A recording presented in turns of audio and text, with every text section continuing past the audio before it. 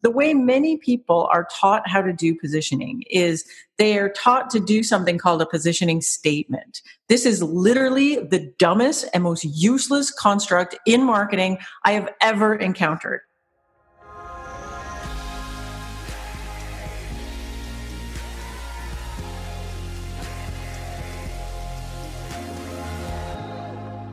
Welcome to the SaaS Revolution Show, a podcast that brings you insights and tactics from the greatest SaaS minds across the world. The show is brought to you by SaaStock, the conference to turn your SaaS up to 11. On this week's episode, I talk with April Dunford, who's probably the world's foremost expert on positioning. April is something of an accidental marketer. An engineer by education, her first job was in the marketing team of a startup. Shortly after that startup got acquired and her boss quit, she inherited a team and a budget she didn't have the experience to manage. April was not one to give up and was determined to crack that. As she did, April found herself intrigued by something peculiar. Why did some very cool products remain vastly misunderstood by consumers, and how to fix that? Or in other words, fixing positioning. That topic would become her lifelong passion. It saw her in roles as varied as COO, CEO, CMO, and VP of sales in both startups and large corporations that would acquire them. As she puts it, positioning encompasses the entire organization. Listen on to hear why so many startups and companies fail at positioning. We would get into problems. We would think they were sales problems or marketing problems.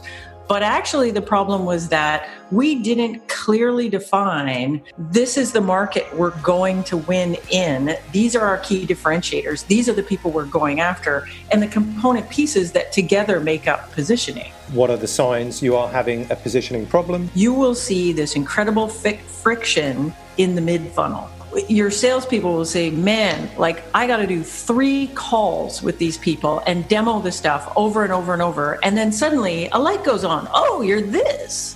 And the weak positioning is what's happening in the first 3 calls where they're like, I don't actually get what this is. How to start fixing your positioning and create the right context for your customers. Where you're having success right now. So you have super happy customers right now that are jumping up and down, that don't churn off your thing. They love you. When you talk to those customers, who did they compare you to? Now on with the show.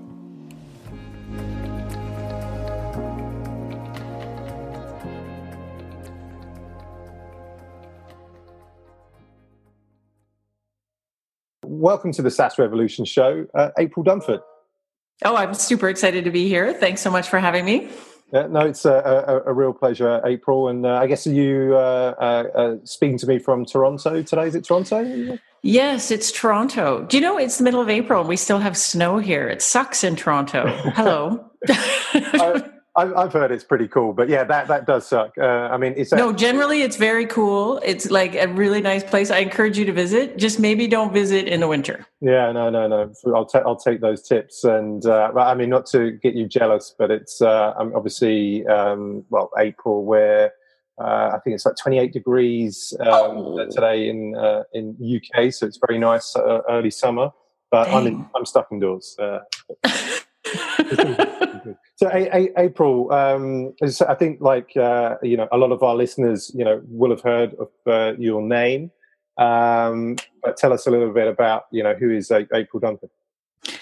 So I am a career startup marketer, I think is probably the best way to describe it. So I've done 7 startups in my career, mainly as the VP marketing and sales, CRO. I've been the COO. I've been the CEO.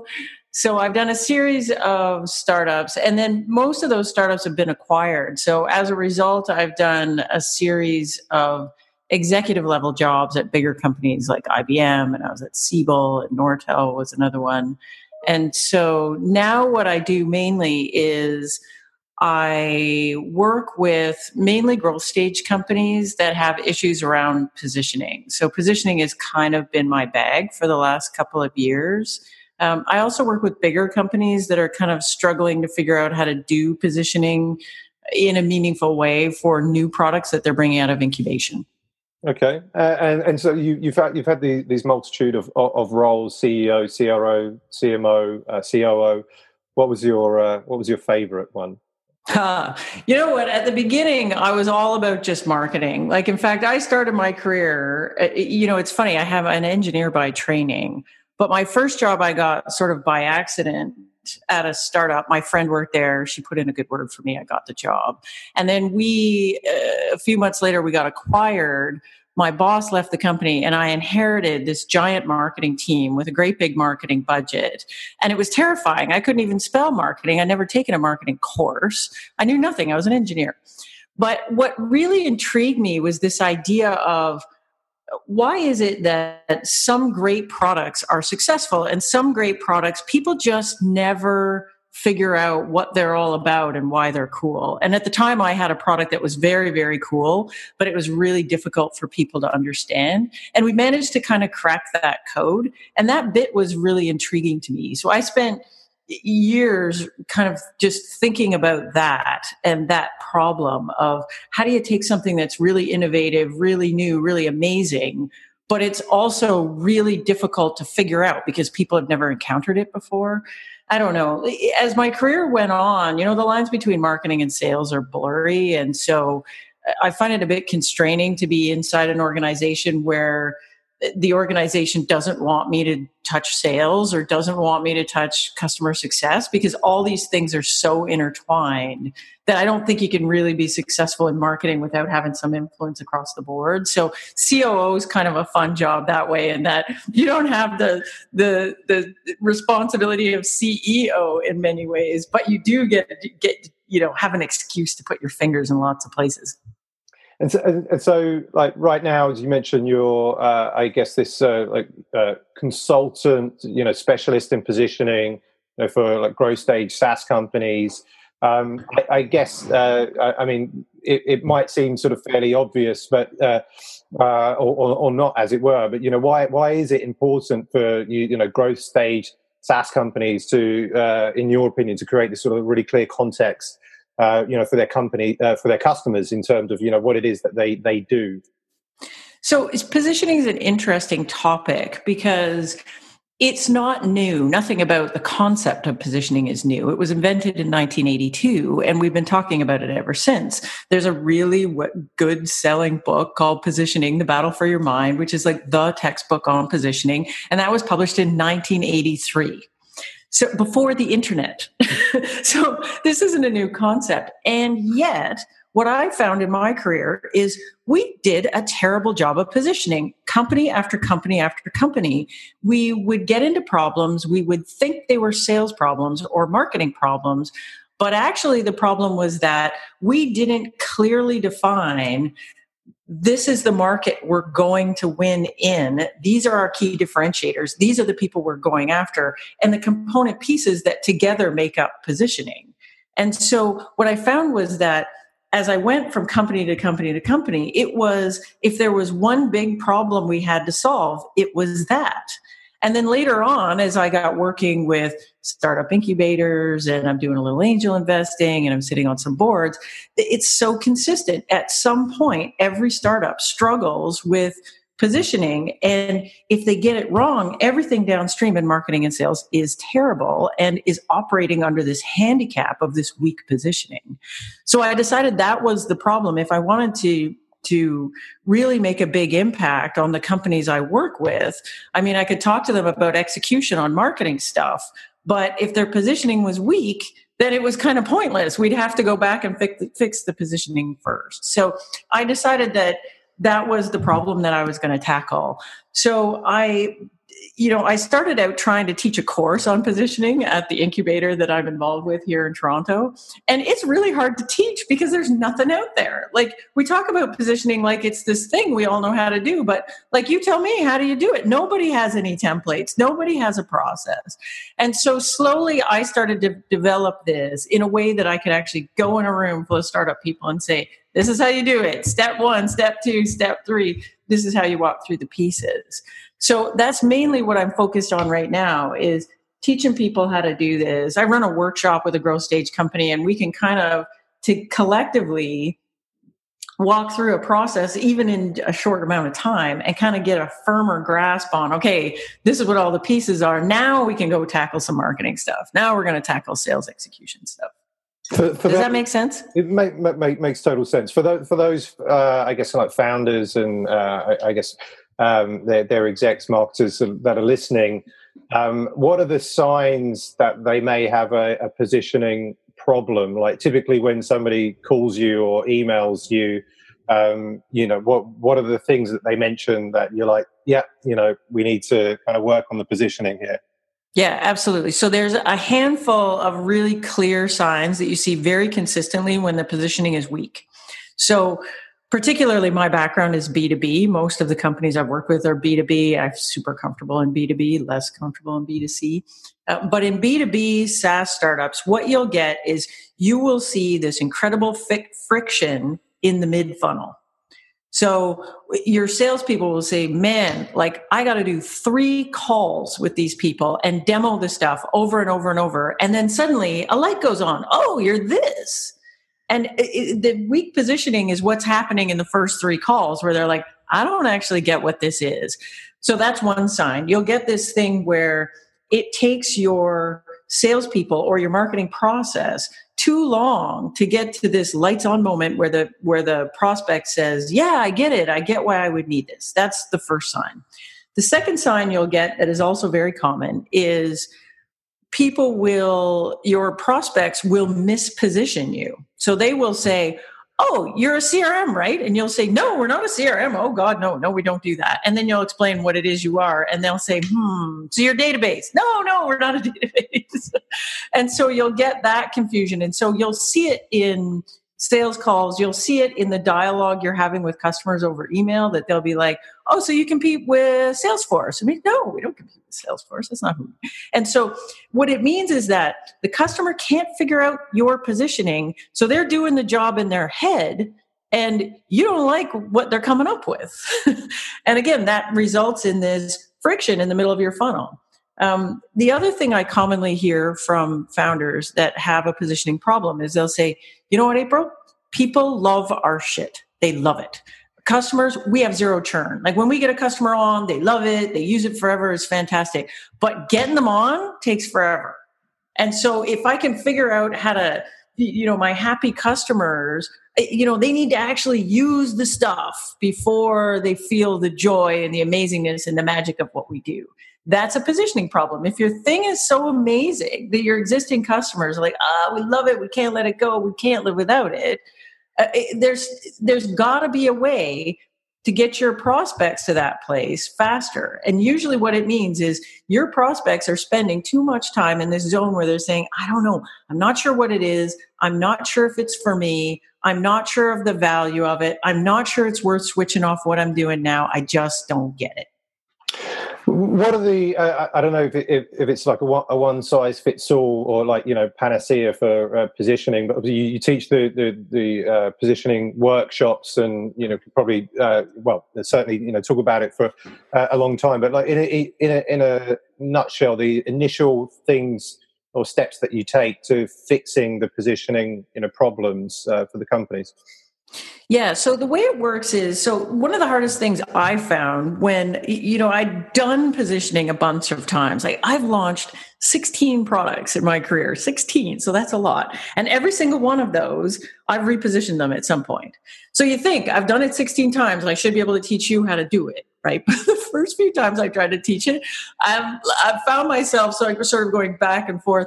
It's a bit of a system. The way many people are taught how to do positioning is they are taught to do something called a positioning statement. This is literally the dumbest and most useless construct in marketing I have ever encountered. So what it is a fill in the blank sort of Mad Libs thing. We are a blank that does blank for blank. And you fill in, this is the market I'm in. This is my target customers. These are my key differentiators.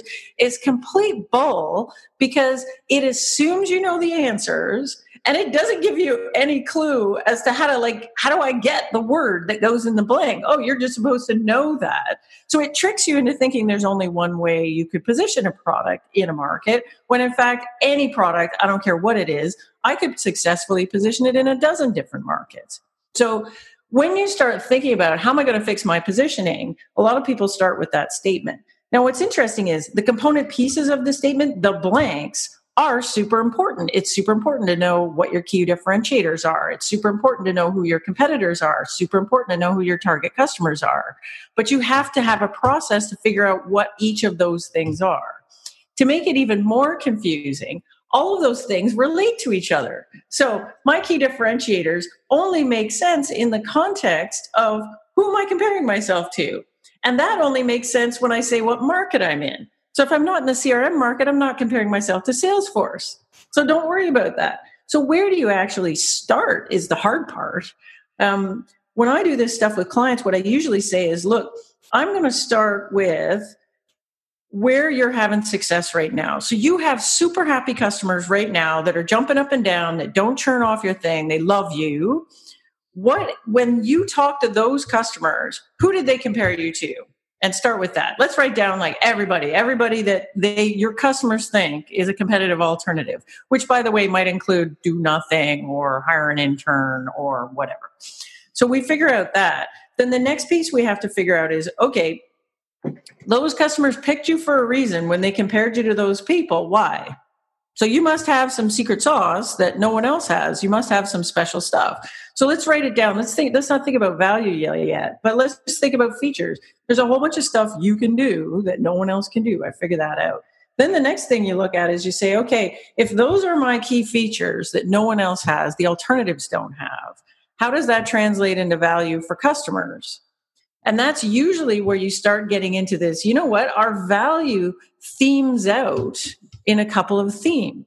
Like we're not providing value across the board. We're actually really just saving people time, or we're really just helping them solve this one particular thing.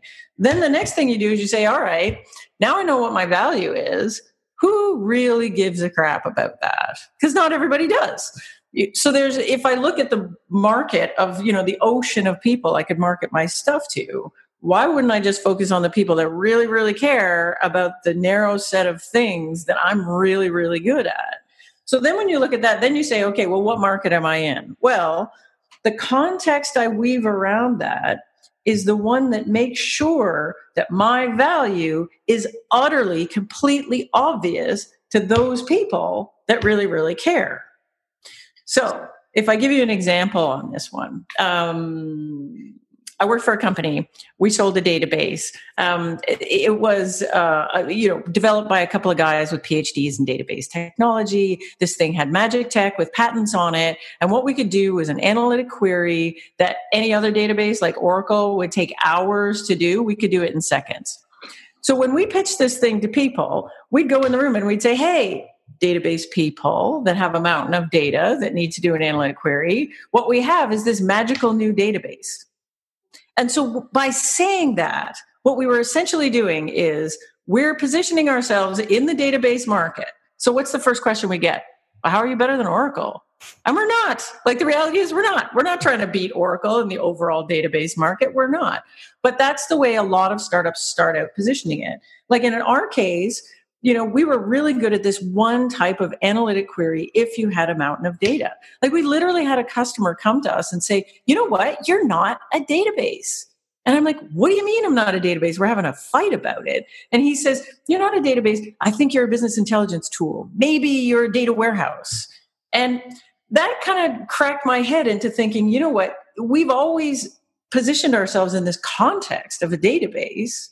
But what if we said we were a business intelligence tool? What would that change? Well, one thing it changed is we'd never get compared to Oracle again, at least at that stage, when Oracle didn't really operate in that market. And who would we get compared to? Well, at that point, it was like a bunch of other startups just like us. And we wouldn't get this objection from customers that say, you know what, we're an Oracle shop. We all have Oracle. We don't need another database. We don't need what you do. Instead, we'd be coming in and saying, eventually we positioned ourselves as a data warehouse for machine generated data. But, so if I walked in and said, I got a data warehouse for machine generated data, everybody with machine generated data is like, well, that sounds cool. I don't have one of those. But do they have a database? Yeah, they do. So just because in the beginning, your founders set out and said, hey, we're going to build a database, doesn't mean that that's the best market for you to position yourselves in from a marketing and sales perspective. In your experience, and I don't know if I was picking up from some of that, can you position, a product and a company in multiple ways in order to, get the sale, let's say, or so you're going into, one opportunity and you're saying, okay, we're a BI tool, and then you're going into another opportunity and you're okay, we're, next gen machine learning or whatever. But does that, in your experience, ever work, or is it, no, that is actually a recipe for market confusion. What you want, right, is you want people to understand what you are way before your rep even talks to you, right, or the rep even talks to the prospect. So people want to be able to come to your website, check you out, and say, you're this, right, and you're not this other thing. And so you need to be consistent. The interesting thing about positioning is at the beginning, you would think that it touches messaging and your sales pitch and maybe nothing else. But the reality is it ends up touching everything in the company. So in my case of my database company, it changed our roadmap. Like, in order to successfully call ourselves a data warehouse, we needed to have reporting, and we didn't have reporting because we were a database. And so we had to go back and figure out, well, maybe we should do some partnerships here. Maybe we should have a roadmap that includes some reporting stuff. And there were expectations that we had to meet there. The other thing is that if you look at people that do a really good job of positioning, it's not just the messaging. It actually ekes out in the way you talk to customers, the way you service customers, features on your products, partnerships, the sales channels you choose, because all of that stuff aligns. There's an example I use a lot of a company here in Canada that sells, they're basically robot guys, and they started out selling robots, and eventually they came up with this robot, and it's a thing that drives around in a manufacturing plant and delivers things from one line to another. And so at the beginning, they were always positioning it as a robot. And the interesting thing is everything that makes them special, the fact that it drives around, it's got sensor technology, it's full of artificial intelligence, it's got mapping, all those things are actually not robot, right? So when they went in and said, hey, we have a robot, everybody's like, we got robots. They do a stupid repetitive thing. They pick up a thing and put it in a box. And they're like, no, our thing is so special. It's artificial intelligence. It's different. And eventually what they did with their positioning is they started positioning themselves as self-driving cars. The interesting thing about that repositioning is all their interesting value, the fact that it drives around, the fact that it's full of artificial intelligence and sensors, that became obvious within the context of self-driving car. Of course you drive around, it's a self-driving car.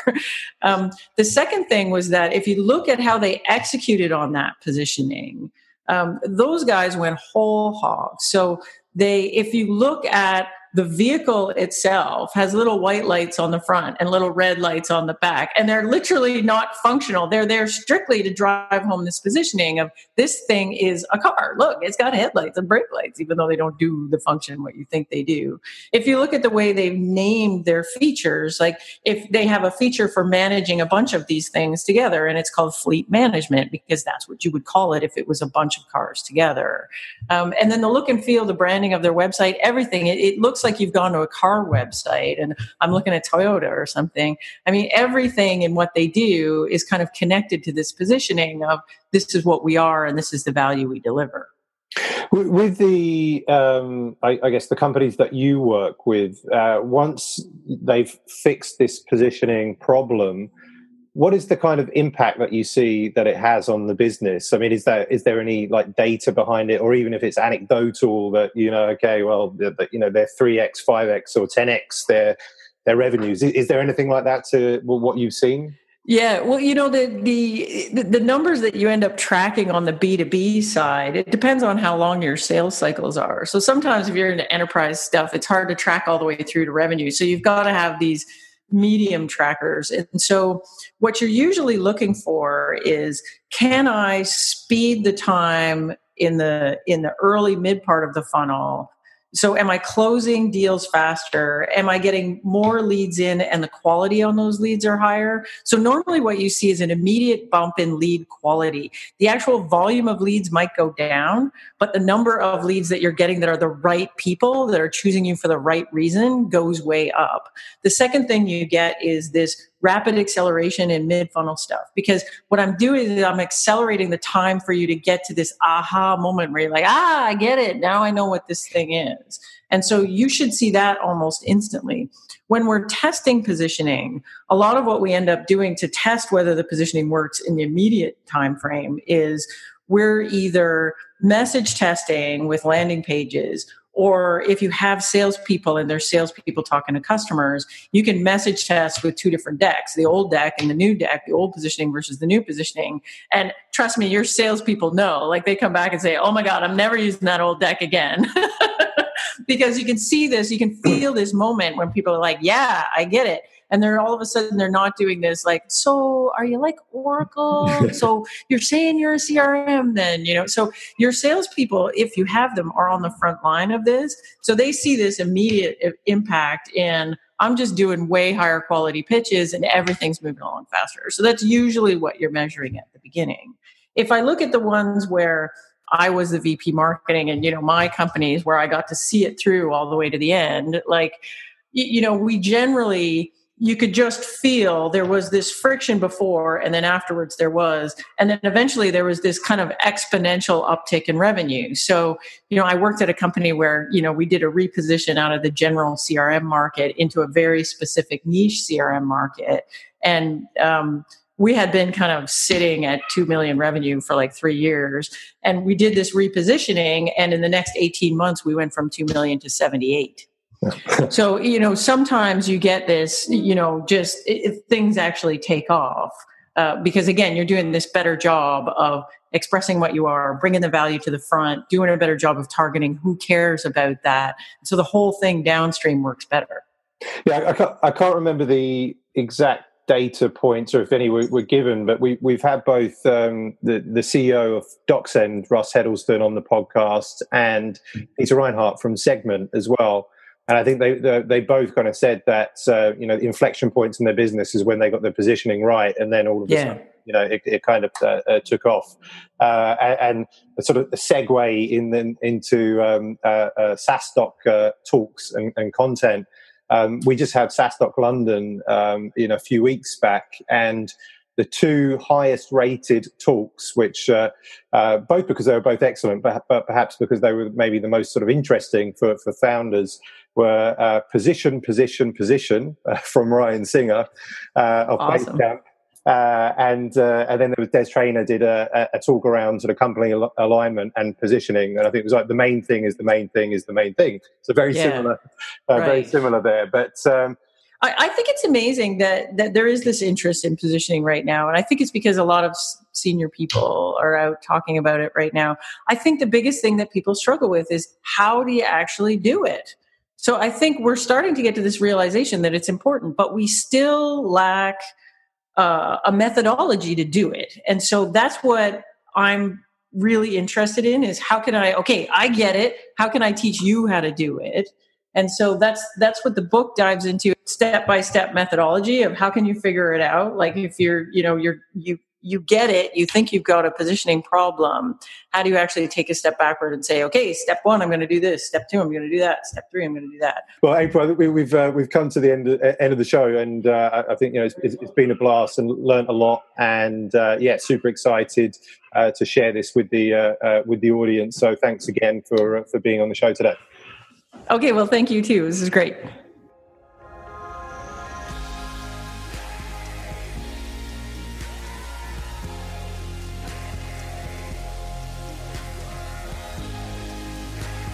I hope you enjoyed this episode of the SaaS Revolution Show and have picked up valuable lessons from April Dunford about the fine art of positioning. If you like the interviews we're doing every week, please leave us a review on iTunes or wherever you get your podcasts. Helps us know that we've contributed to the journey of growing your SaaS. Thanks for listening. See you next time.